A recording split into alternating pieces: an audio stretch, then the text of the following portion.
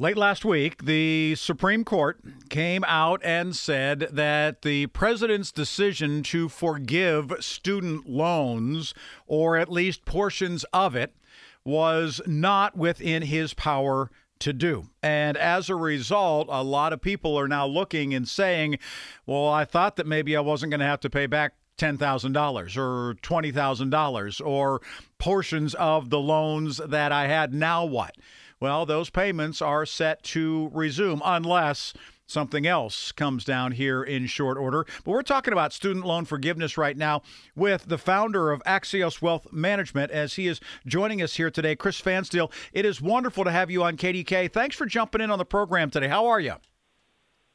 I'm doing well, and thank you for hosting. Yeah, Axias Wealth Advisors is the name of the company. So, Chris, what was it when you wanted to start a company, when you wanted to start a firm? What were you trying to accomplish for your clientele? You know what? It's interesting in financial planning. So many advisors have so many different niches, and you know, folks pick an advisor that really fits what they're looking for. For us, we had a lot of clients that were in medicine and a lot of clients with, you know, advanced degrees, and that meant mountains of student debt. So for us, it was being able to talk through a financial plan and make it mindful of student debt. And by starting our own and working through the Axias way, we've really been able to build strong financial plans around and including the student loan strategies.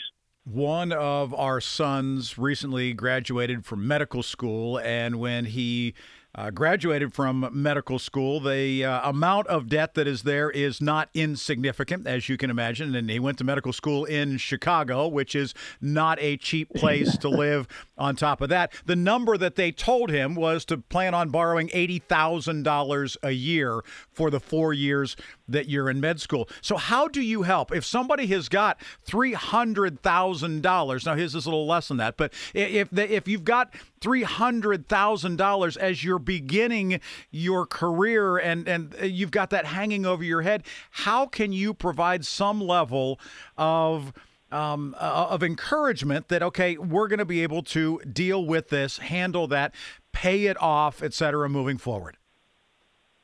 Rick, you won't believe my next couple comments. He's actually the perfect person to go through this type of conversation.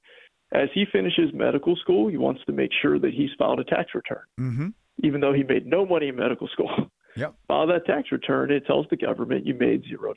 Right.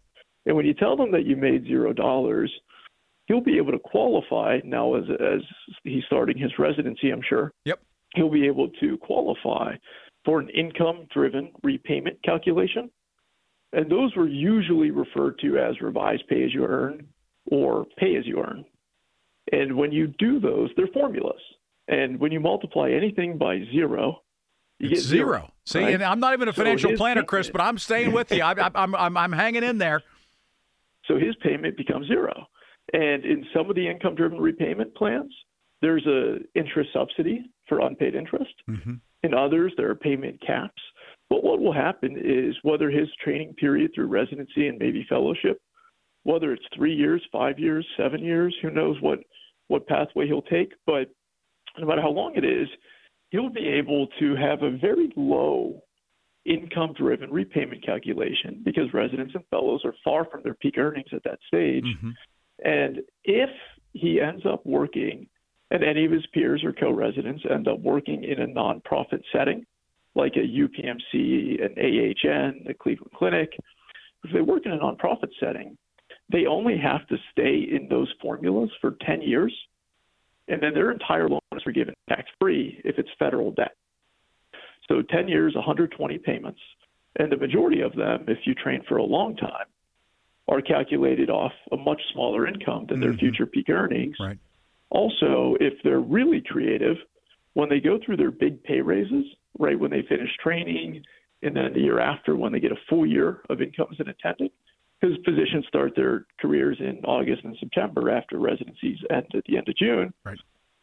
If they file tax extensions and they use their last year's income again on their loan recertifications, and then their tax extension kicks in and affects their payments like 20 months later, instead of right away, then they can always have their payments trail their income by a couple of years.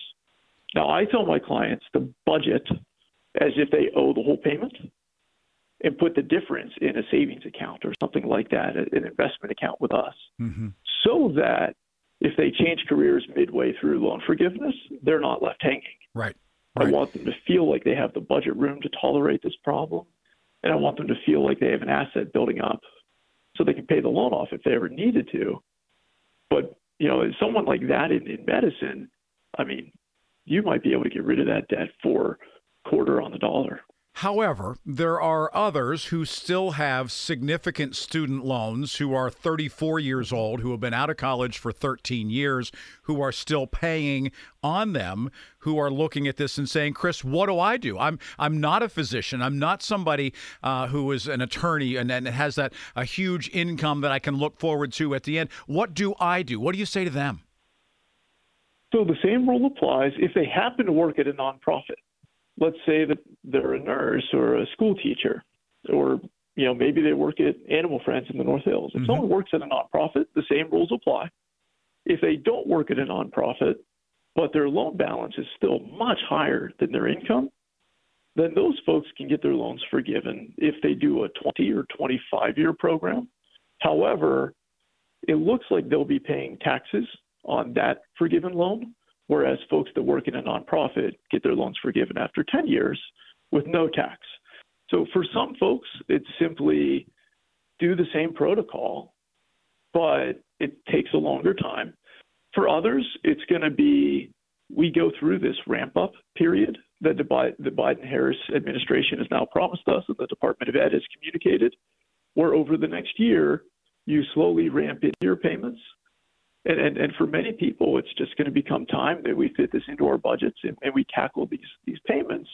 But we always know if the debt stays federal, that there's opportunities to ask for forbearance or grace periods where you have 90 days of no payment if you run into financial hardship. And there's also ways that you can adjust your payments so they're calculated, based on your income.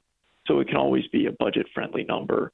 And they're also offering us now, they're communicating a new payment plan that works sort of like the revised pay-as-you-earn payment, but it'll be cheaper.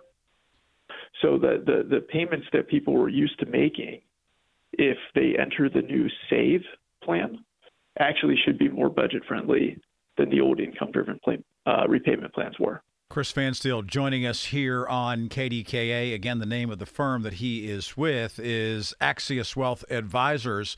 What about, Chris, if you did a private loan? What if you did it through a bank and it's not federal loans and it was done through a different lender? Are you out of luck?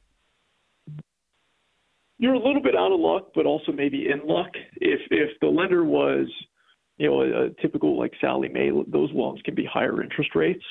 And the folks who have those can refinance to another private lender, possibly, as long as they have some strong credit scores, and save a little money on interest. But these federal programs do not impact any of the private loans whatsoever. Okay.